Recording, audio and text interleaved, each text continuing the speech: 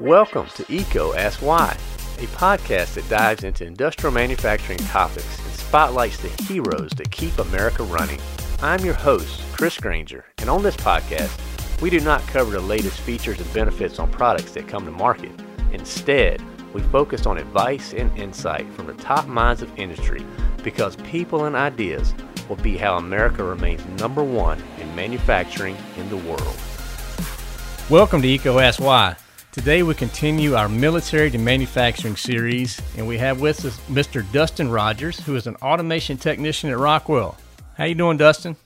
I'm doing pretty good, just hanging in there. How about yourself? I'm doing good, man. It's a beautiful day in North Carolina. So you're in, Milwaukee, you said? In Milwaukee, Wisconsin. It's bright and sunny out here for a change. Well, that is awesome. That is awesome. We're looking forward to going through this conversation with you. And start us off, man. So what branch of the military were you in? I served in the Marine Corps. Naturally, when I was a younger kid, I always wanted to be in the military, or at least that's what my mother told me. And then my stepbrother joined the National Guard, which in everyone's mind is the same thing as the Army. And being the little brother, I had to one-up him. So I ended up in the Marine Corps. After taking my ASVAB test, they told me that I pretty much needed to get a technical job because that portion of the ASVAB, they said I blew out of the water. So I ended up choosing aviation electronics on the CH-53 Echo platform. Nice. Well, first of all, thank you for your service. I mean, that's awesome. Good job on your one-up of your, was it your half-brother, your step-brother you said there? Step-brother. Okay. Good job there. And so how long were you in? I did 3 years. I got out medically, and then I kind of didn't want to sit around and, wonder what I was going to do because it all did kind of happen fast. So I went to my first technical college in Ontario, California. It was the Universal Technical Institute. Is basically an auto manufacturer school where you learn to work on vehicles. And then if you want, you can specialize in a certain brand. I chose and was accepted to specialize in Mercedes. And after I graduated there, I moved to Alabama for a little bit and worked for Mercedes as an automotive technician. And then decided I'd rather keep working on cars as a hobby, not as a main source of income. So I went back to school again, back to California, and went to San Joaquin Valley College. They had a campus also in Ontario. So I went there, studied electrical technology for residential, industrial, and commercial wiring. And then after that, I had just graduated. It maybe had been a couple days, and a recruiter in Milwaukee contacted me, asked if I would be interested in trying a program out here in Milwaukee for the Academy of Advanced Manufacturing. Wow. Okay. So, I mean, pretty diverse there. I mean, did you enjoy that time at UTI that you, from the skills that you learned there? Yeah, some of it was, I guess, a bit of a refresher because growing up in Mississippi, you kind of have to work on your own vehicles a lot, or it's preferred that you do because no one really wants to take it to a dealership. So I grew up doing that most of my life, basic maintenance and stuff. And this just refreshed me on that and then went more in depth to the more complex things you would have to fix. Right. They're not simple Mercedes. I mean, there's a complex machines there. I'll say this. I do like the fact that Mercedes believes in a remove and replace method.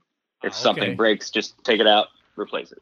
Gotcha. No patchwork, huh? Okay. Yeah. Well, it's called Mercedes for a reason, so I guess that's why, right? Mm-hmm. But the AMGs sure are a lot of fun to drive. I bet, man. I bet. I need to get behind the wheel and just test drive one. So, you were coming out the military. What was that transition like for you to civilian life? Where are some areas that you needed support in? Well, I mean, in general, I think it was a tad bit intimidating because it was all happening quickly enough that I didn't really know what I was going to do or where I was going to go. And they do have this program where you go through as you're getting out. And, employers come and will talk to you. But in California, that was mainly like corrections and stuff of that nature. And the police force were the main ones showing up, in which the majority of the people in the program with me at that time, none of us were infantry. None of us were NPOs or nothing like that. We all did technical work or admin work. So that just didn't interest us. So it's kind of pretty much I don't want to say a waste of time, but it wasn't something highly sought after by the class. So I guess I would say the most help needed is, having more options available to you, getting out, more avenues of approach, more ways you could go about into different fields, especially fields that relate to what you worked on in the military for however many years. So I guess just kind of expanding the network and understanding the opportunities that could exist in these new areas. Is that correct? Yes. Okay. So when you were looking at manufacturing or industry in general, what attracted you to that?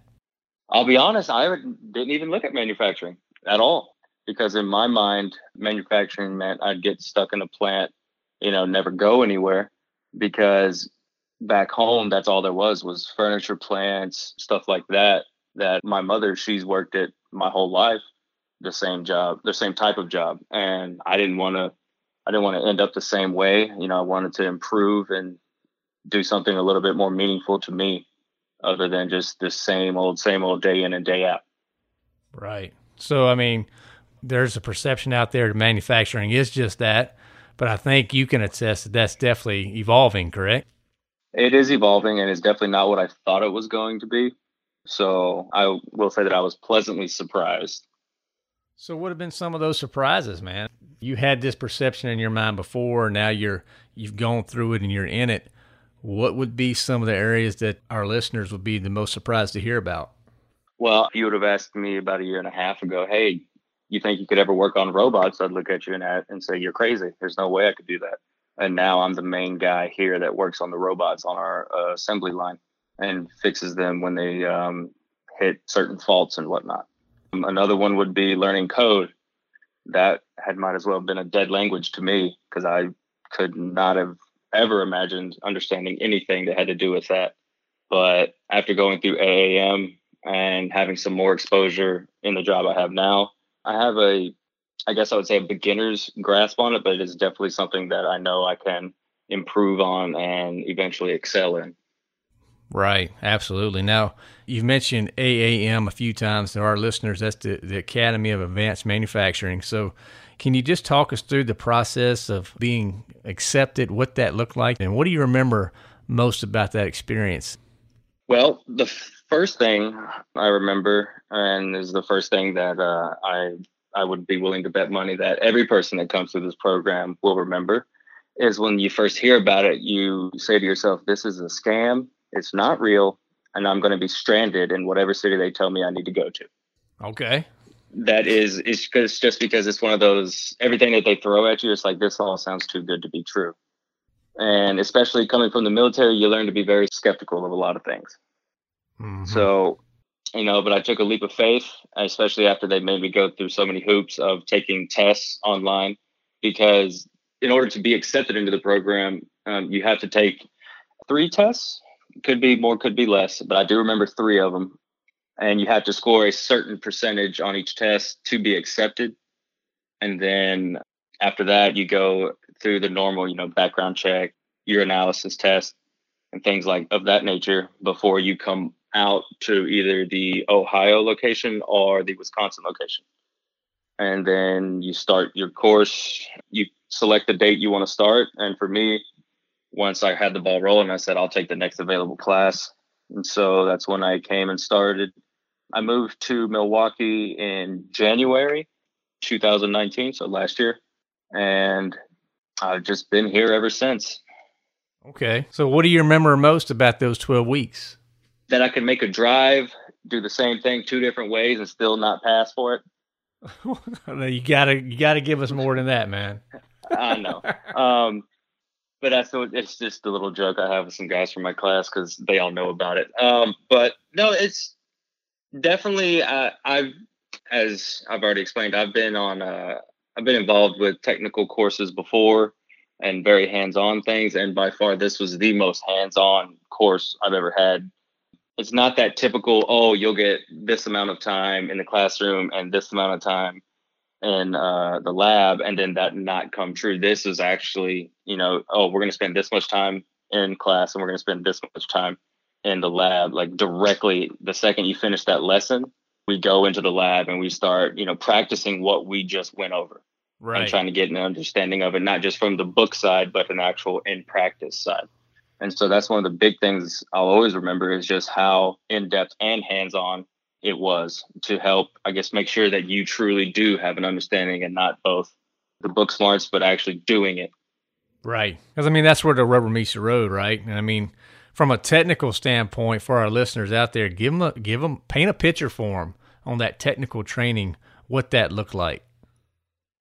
So for the course, they brought in pretty much everything that you could be working on in our roles throughout this industry, which was HMIs, drives, PLC programming, things of that nature, building a PLC program in general to control a drive, to control the HMI, or to be controlled by the HMI, rather.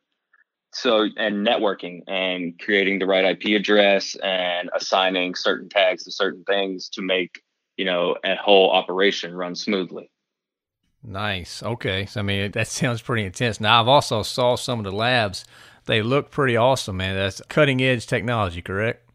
Yes, correct. As far as I know, that everything in the lab is pretty much their latest and greatest. And if not, it's only maybe a generation old. Right. So, you get into play and put your hands on the stuff that's actually going into the plants now and supporting manufacturing. So it just sounds like just an awesome learning experience and environment to educate, and to just that hands-on piece is so important, so important. And I do have a question. Talking with Mary, she was telling us a little bit about professional side, professional development training. Can you explain to our listeners what that entailed? It's pretty much teaching vets how to talk to civilians again, because we kind of develop a certain lingo in the military. Most of us do anyway. But it's pretty much showing that, hey, you're not in the military anymore.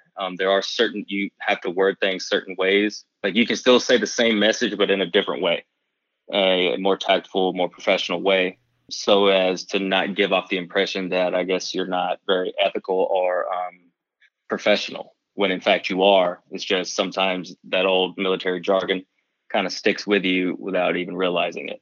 And so it does help us with that. It does help us with planning and progressing in whatever career we're in. It does help with that. It does also help you learn, for those that either go straight into it or eventually progress to a manager's level and has to have a high functioning team. It did give you lessons on how to perform that task and create a high performing and efficient team. Okay, so I'm guessing it got in areas like conflict management and things like that. Yes. That is awesome. What percentage of the program was around that type of professional development skills versus the technical? So the actual taking time out of class, I would say, was it was in the beginning month that we had a week of professional training from a coach and everything. And then we had a resume editor coach that we talked to weekly, or a professional development coach weekly. And then that person also helped us write our resumes, create our LinkedIns if we didn't have one, go take us through the ropes of all that, ask us how we're doing in the program, or are there any questions of things like that, or, how to address certain things within the program or with the management team of the program, how to address certain things with them and, go about it the right way. And then we had a follow-up week with the same coach in person that we went and did like a few different exercises than we did before, and also talked and had more of an open discussion, and overall just got a better grasp of, I guess, the things that we had gone through so far to that point. Very good. That sounds like just great opportunities to learn more about yourself and how to plug in with others, how to stand out from a crowd. It just sounds like a great investment of time and to help you in that progression there. So the person that's maybe listening right now, Dustin, and they want to pursue more, what advice would you give them if they want to look at this path? I would say just to give the recruiters a call, or if you are approached by a recruiter, obviously don't say yes right away. Do your research, make sure that you know what you're going to get yourself involved in. And after doing that research and you deciding, I could be good at this, or this is something I could see myself doing for a good portion of the near and or far future, then I would say absolutely go for it and come in with your best foot forward and pay attention, listen, because some of it is, well, it's pretty dry. No matter how much the instructors spice it up to make it interesting, it's just some of it will be dry, but it will help you in the long run to remember it as much as you can from every course. Right. I mean, some of the blocking and tackling, you just got to learn, right? You just got to know how to do that stuff. So now, you've gone through it. You've come out of it. You're now working full-time for Rockwell Automation. Now that you've done that, where do you find you're getting the most fulfillment in your job, man? For me personally, it's just, I've always loved to work with my hands, fix things with my hands, have a little bit of a thinking process and figure out what I should do to fix it now, but then also what I should do to improve it so it doesn't need to be fixed as often or at all in the future, and to make a process more efficient. And that is exactly what I'm getting to do here now, is that on the line that I work on, there are some bugs in the line still. And so we are working to, one, create a permanent solution for those bugs, as well as addressing, I guess, like minor design flaws that need to be changed to help with that process as well. And I've been brought into it as a key voice on it because I work with it every day, and I'm the one that has to go in and fix the faults and, clear out anything that may have jammed up in the process. Right. Okay. That sounds like a lot of fun, man. And getting your hands involved and you're part of the solution. Any highlights you got from a career standpoint you like to share with our listeners? I mean, I'm still pretty new here at Rockwell. I mean, I hit my year mark in April, so I'm still working my way through the waters here, but I'm also still very involved with AAM. I go to speak with every new class here in Milwaukee just to give them a little bit of words of encouragement, and then, or answer any questions they may have. So I do stay involved with them. I am involved with communications with Mary as well as one of the instructors at AAM. And ultimately, if in a perfect world, it'd be nice to facilitate my way back to AAM to continue to give back to the program that gave me so much, so in such a short amount of time. No doubt. That's awesome that you recognize that, and I'm sure just you coming in and talking to the new class, just provides that much more inspiration, man. So that's wonderful. And Dustin, we love to take these episodes and learn a little bit about, you outside of your work life and your career. So how about any hobbies, anything you want to share, any interests that you'd like to talk about? I'll tell you what, thanks to this job, I've been able to put a lot of focus on disc golf. My shoulder may not approve of that, but I do. I do play a lot of that, especially since the season is closing down. I'm getting in as many tournaments as I can before we're shut down for the winter. Outside of that, I'd love to go play pool or go for a swim. That's about all I can do right now, especially with the way things are. Yeah, no doubt. I mean, so your disc golf, the tournaments are still happening? Yes, they're still happening because on each card, there's no more than 4 people. And if someone's that worried about it, they can, obviously keep their distance from everyone else on the card. Right. And they can also wear a mask. I mean, that is voluntary, but you have to sign a waiver saying you acknowledge, you're in control of your own health. So you do whatever you feel is right. Right. But yeah, like I just played a tournament last weekend, and I have another tournament this weekend, and I have league as well on Thursday. So it's going to be a jam-packed schedule for a couple more weeks of disc golf. Wow, man. So how long have you been doing that? I originally started playing back home when I was about 12, 13. I played it up until I graduated high school and then left for the military. Took some years off, and then I picked it up again last year, and then this year was my first serious year back, and I started competing. Like, I'm a member of the PDGA, the Professional Disc Golf Association. That sounds fancy, but my rank is amateur, so let's not get ahead of ourselves.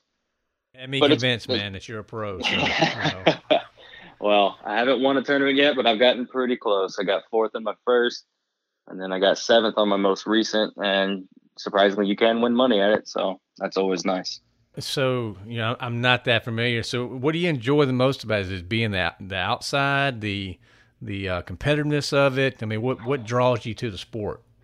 Well, it's something that my mother introduced to me when I was younger, and then it's something I always had fun with, even though I wasn't that great at it, especially until I started taking it seriously. But then, yes, and then I have a friend here in Milwaukee that me and him are two very competitive people. And so it's a nonstop competition. Even when we say, hey, let's just go for a fun round, it turns into a competition anyway. And then we go and compete in tournaments to see how we stack up against players that are rated higher than we are. And I love the outdoors, always have. And this is just an excuse for me to be outdoors for hours at a time. And it keeps me moving. And the older I get, the more I can't stand just sitting still and not doing anything. Yeah. So encompasses everything I want to do. And plus, it's something I know I'll be able to do well into my 50s and if 60s, willing that my body can take it at that point. Now, last question on this, because I'm just not that familiar with the topic. So how long does it take? What does the typical round take from a time standpoint? So that depends on a few factors. One, how crowded the course is, and two, how good your shots are, honestly, and the length of the course also. So there's this one course that we love to go to. It's 36 holes. And that easily takes us, 3 to 4 hours to play one round. But on a normal 18-hole course, you could take, as long as you're not, in a bunch of traffic, as far as people playing in front of you, you can knock out a round with decent shots consistently in about an hour and a half.